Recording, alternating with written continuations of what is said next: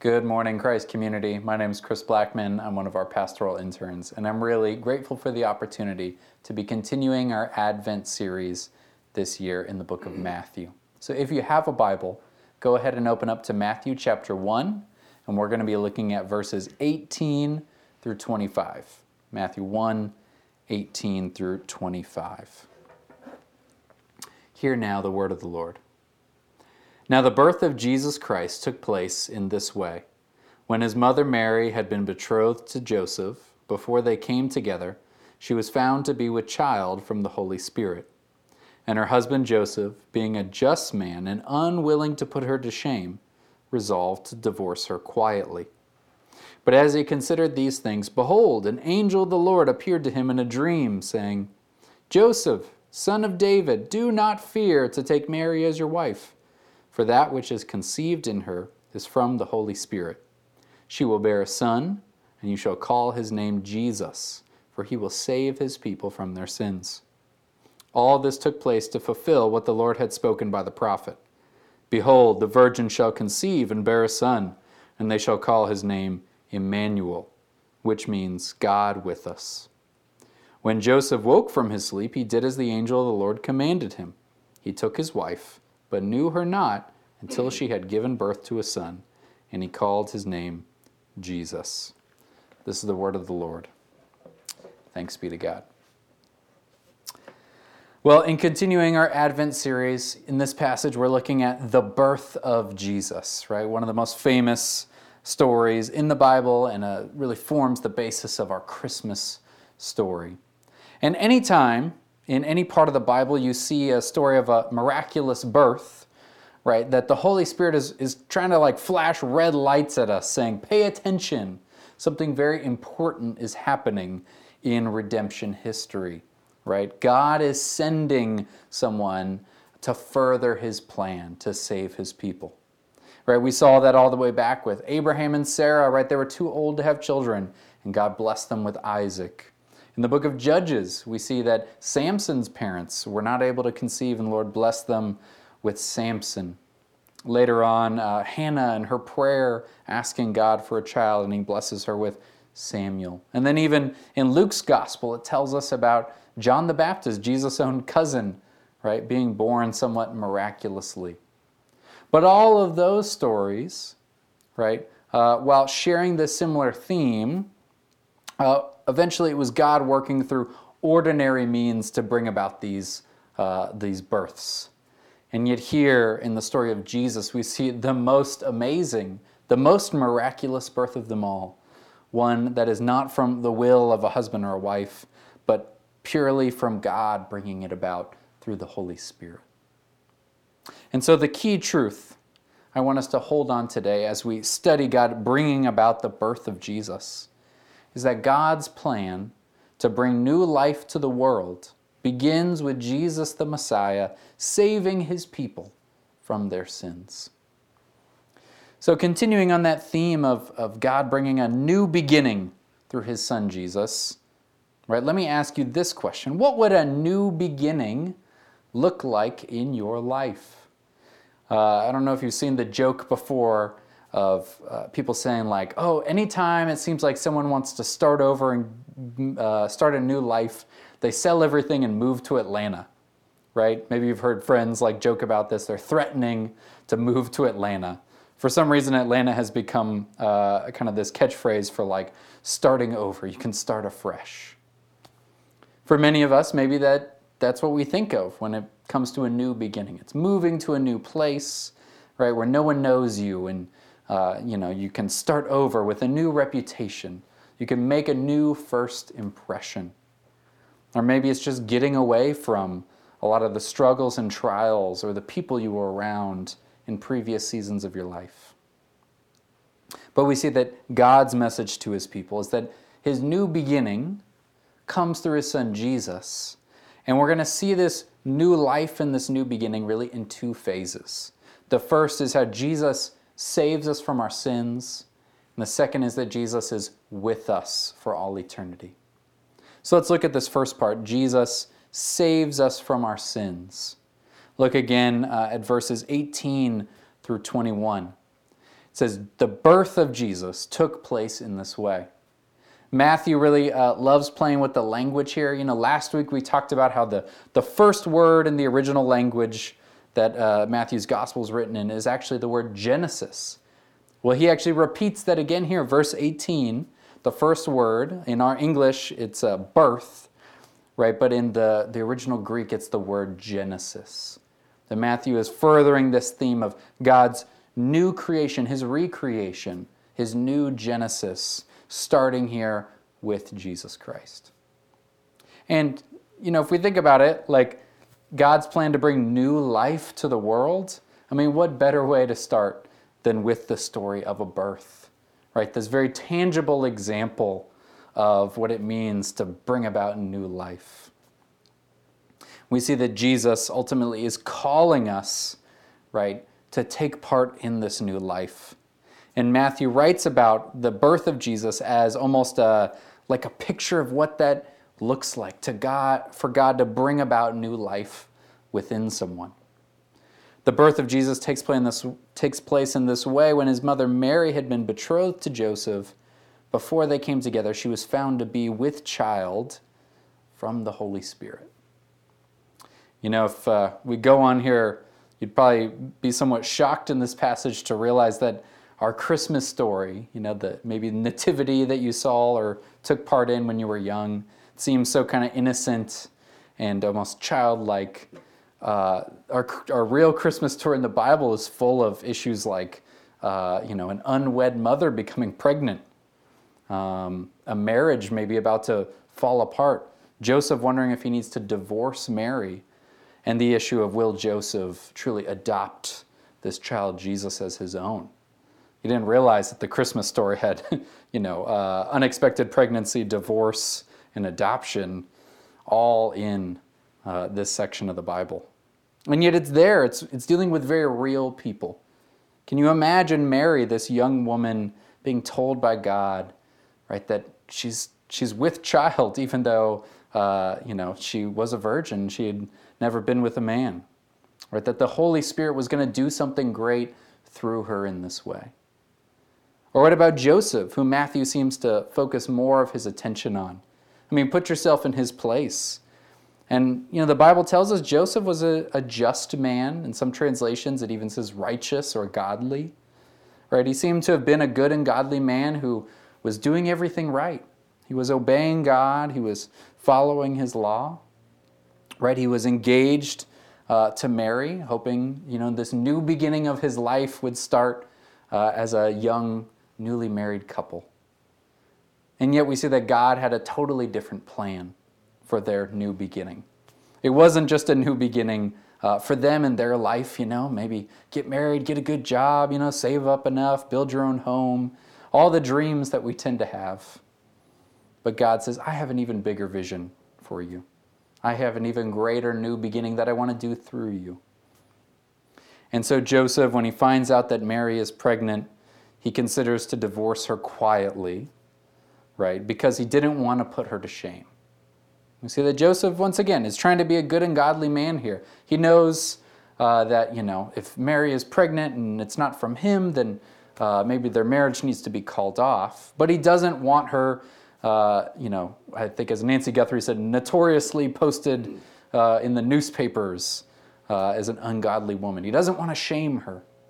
So he tries to take care of this quietly, to try to preserve her dignity in some way. He's doing everything right. But God still comes to him and says, look, even when you're doing everything right, I can still have a totally different plan.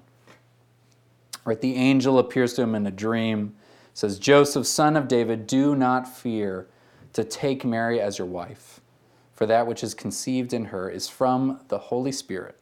She will bear a son, and you shall call his name Jesus, for he will save his people from their sins.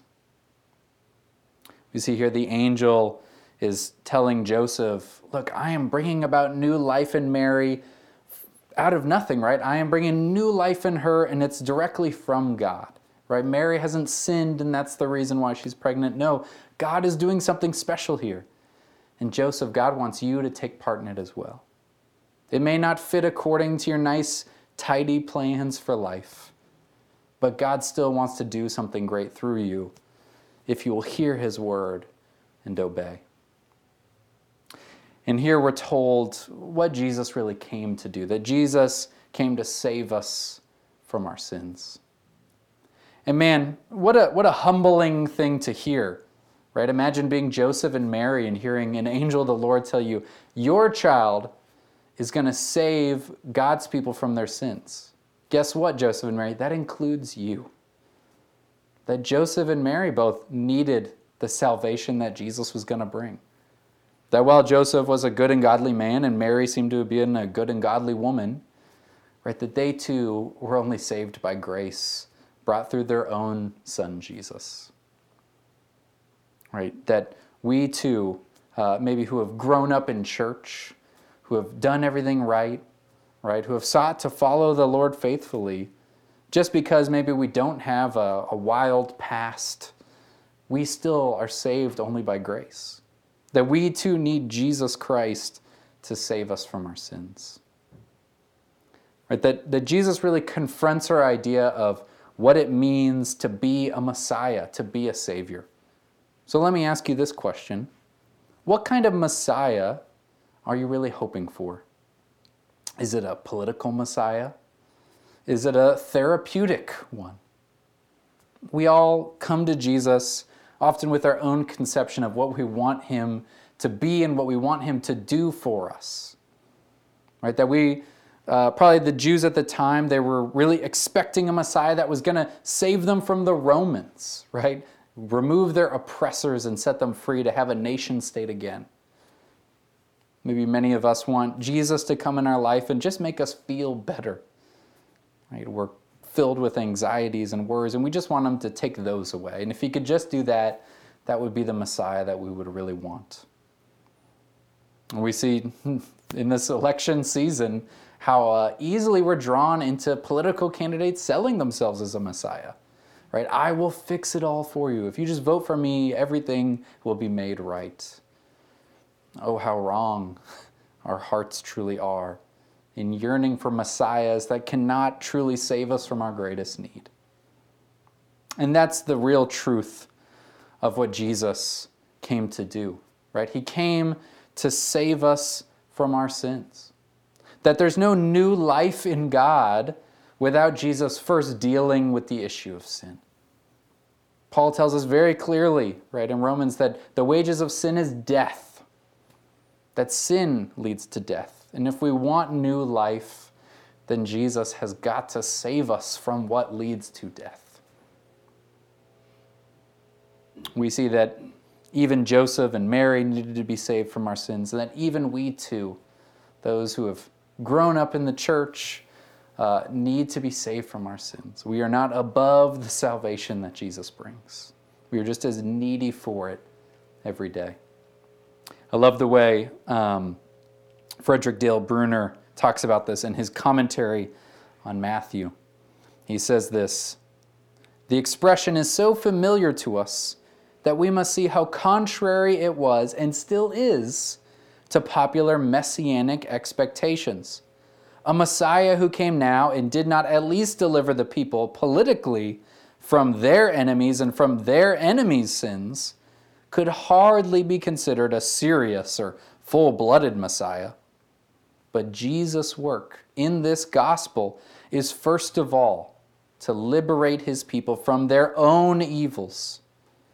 Jesus concentrates the fire of almost his entire gospel on his church's sin. This gospel teaches a profound self-criticism.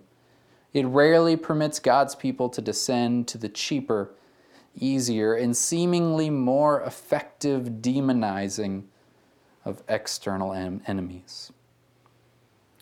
Those are cutting words, and yet so true. Man, I can't tell you how often I find myself thinking through how everyone else is the problem. Can't tell you how many times I think, people have done me wrong, and if they would just repent, if God would just deal with them, right, then all my problems would go away, that my life would get easier. If people would just tidy up their lives, then everything would be okay. Jesus is saying, look, I didn't come to bring you a tidy life. I came to save you from your sins. Right? I didn't come to fulfill your plan and your dreams. No, I came to fulfill God's plan and God's vision for you to have new life. What a beautiful but sobering truth, that we only get to new life through Jesus saving us from our sins. And I love the angel here says, like, Joseph, you're going to call his name Jesus. And there's some somewhat complex kind of language things going on here, but it comes from the Hebrew name Joshua, right, which in Hebrew means Yahweh saves. It's kind of an abbreviation of those words. And one commentator very interestingly made the connection that we have some records that the name like Yeshua was actually something that pregnant women would say when they were giving birth. Right, and Matt, any women here I'm sure could relate of when you're giving birth and the pain is great and you're crying out to God for strength to get through this. So literally they're crying out to God in this process of giving birth, God help, God save me. And that's the name that is given to the Son of God who's going to save us. His name is Jesus, right? Such a perfect name for what he's truly doing. And the book of Romans touches on this so well in Romans chapter 8, this connection of almost the pains of childbirth and yet the new life that God is going to bring through his Son. It says in chapter 8, starting in verse 22, "For we know that the whole creation has been groaning together in the pains of childbirth until now. And not only the creation, but we ourselves, who have the first fruits of the Spirit. We groan inwardly as we wait eagerly for adoption as sons, the redemption of our bodies. For in this hope we were saved. Now hope that is seen is not hope. For who hopes for what he sees? But if we hope for what we do not see, we wait for it with patience." Man, Paul is telling the church there, all of creation is groaning as if in the pains of childbirth, waiting for God to set all things right, for God to bring about this new life through us. And here we see almost the first and most important step here, that Jesus brought new life out of Mary and into the world. That Jesus saves us from our sins to bring about the process of new life inside of us. So we see first that Jesus came to save us from our sins. But now we want to look at how Jesus is going to dwell with his people, to be with his people for all eternity. Look again here at verses 22 through 25. "All this took place to fulfill what the Lord had spoken by the prophet. Behold, the virgin shall conceive and bear a son, and they shall call his name Emmanuel," which means God with us. "When Joseph woke from his sleep, he did as the angel of the Lord commanded him. He took his wife, but knew her not until she had given birth to a son, and he called his name Jesus." We see here that Matthew is making almost this obvious connection in the Old Testament prophecy in Isaiah that God was going to send a Savior, right, through a virgin birth. And that Savior is actually going to be God himself. It's not just another man, right, like Samson or someone like that, or Isaac, the child of promise. No, this is actually like fully God and fully man who's going to be with his people for all eternity. Remember last week when we talked about the covenant promise to David that a descendant of his would sit on the throne forever. Right? That the promise of God is that he wants to be with his people. Remember, that was the great heartbreak of the Garden of Eden. When Adam and Eve sinned, right, they died spiritually, but then also they had to be separated from God physically, right? They couldn't be in his presence. They had to be kicked out of the garden. And really the message of the whole Bible is God wanting to be together with his people again. And so here in Jesus Christ, God is bringing about new life in his people. And the first step, right, is to save them from their sins, to break down the dividing wall between God and man, to open the way back up into that garden space. And now that it's been opened up because Jesus has saved us from our sins, God can now dwell with his people. He can be with them. What an encouraging word. Think about this question. How does the name Emmanuel, God with us, give you hope about your current circumstances? Right? That God has not abandoned his people. That God's plan is not to, be way up there and hopefully we'll figure it out along the way. No, God's plan is to save them and to be with them, to dwell with his people, to dwell in their hearts. That Jesus is with all of his disciples then and today through the presence of the Holy Spirit inside of us.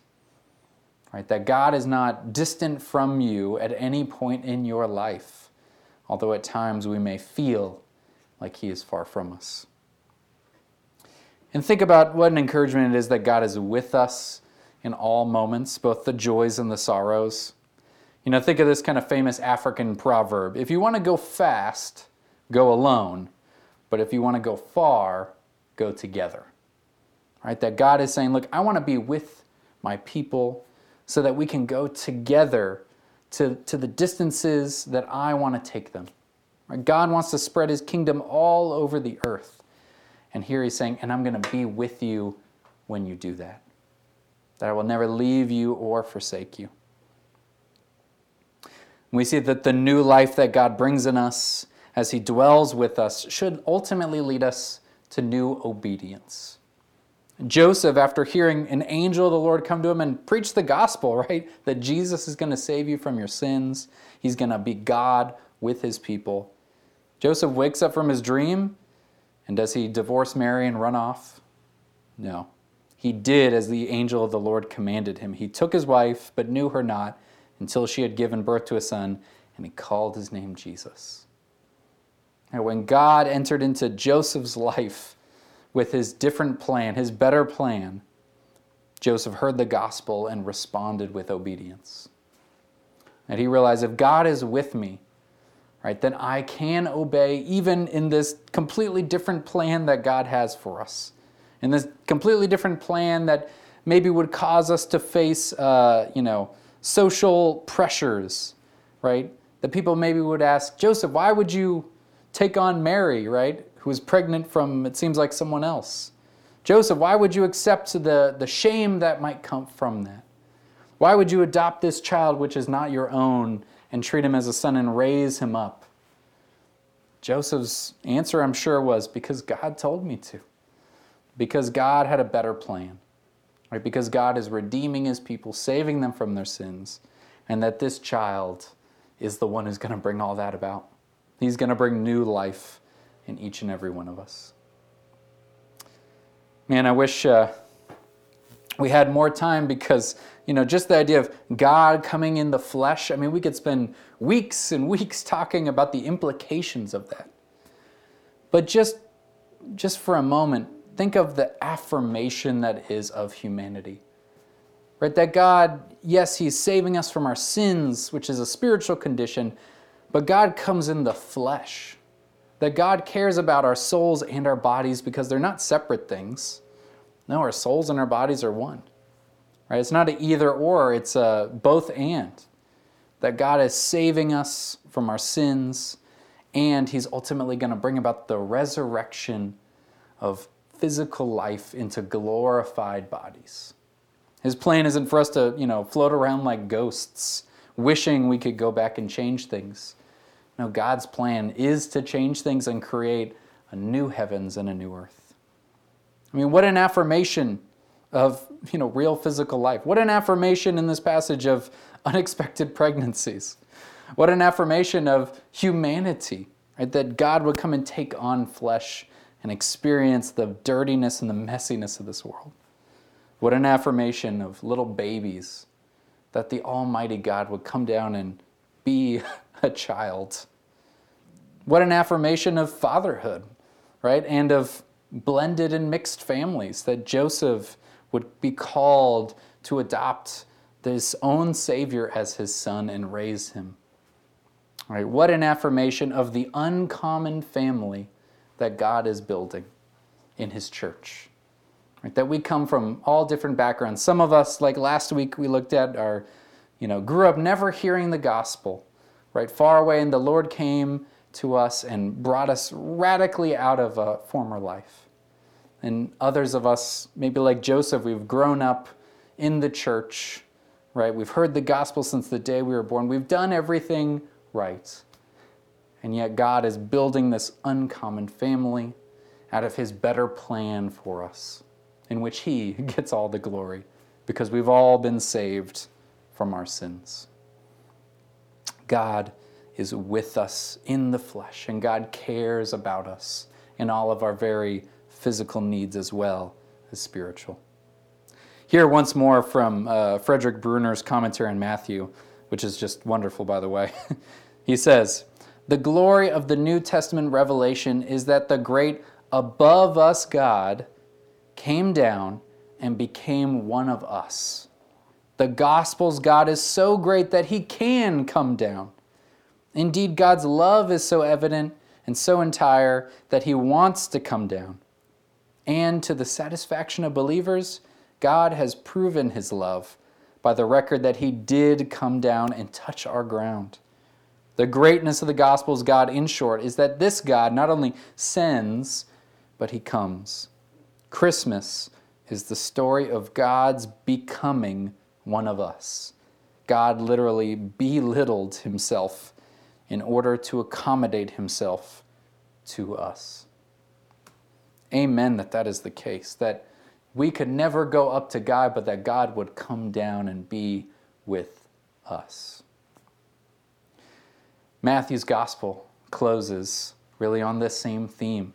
If you have a Bible and you want to flip over to the very last verses of Matthew 28, the Great Commission, Jesus' final words to his disciples before he ascends up to heaven and the Holy Spirit comes down to be with them. He tells them, "Go therefore and make disciples of all nations, baptizing them in the name of the Father and of the Son and of the Holy Spirit, teaching them to observe all that I have commanded you. And behold, I am with you always to the end of the age." That the Emmanuel God, the God with you, is with us, with his church, not for a short time, but till the end of time. God is with us at all times.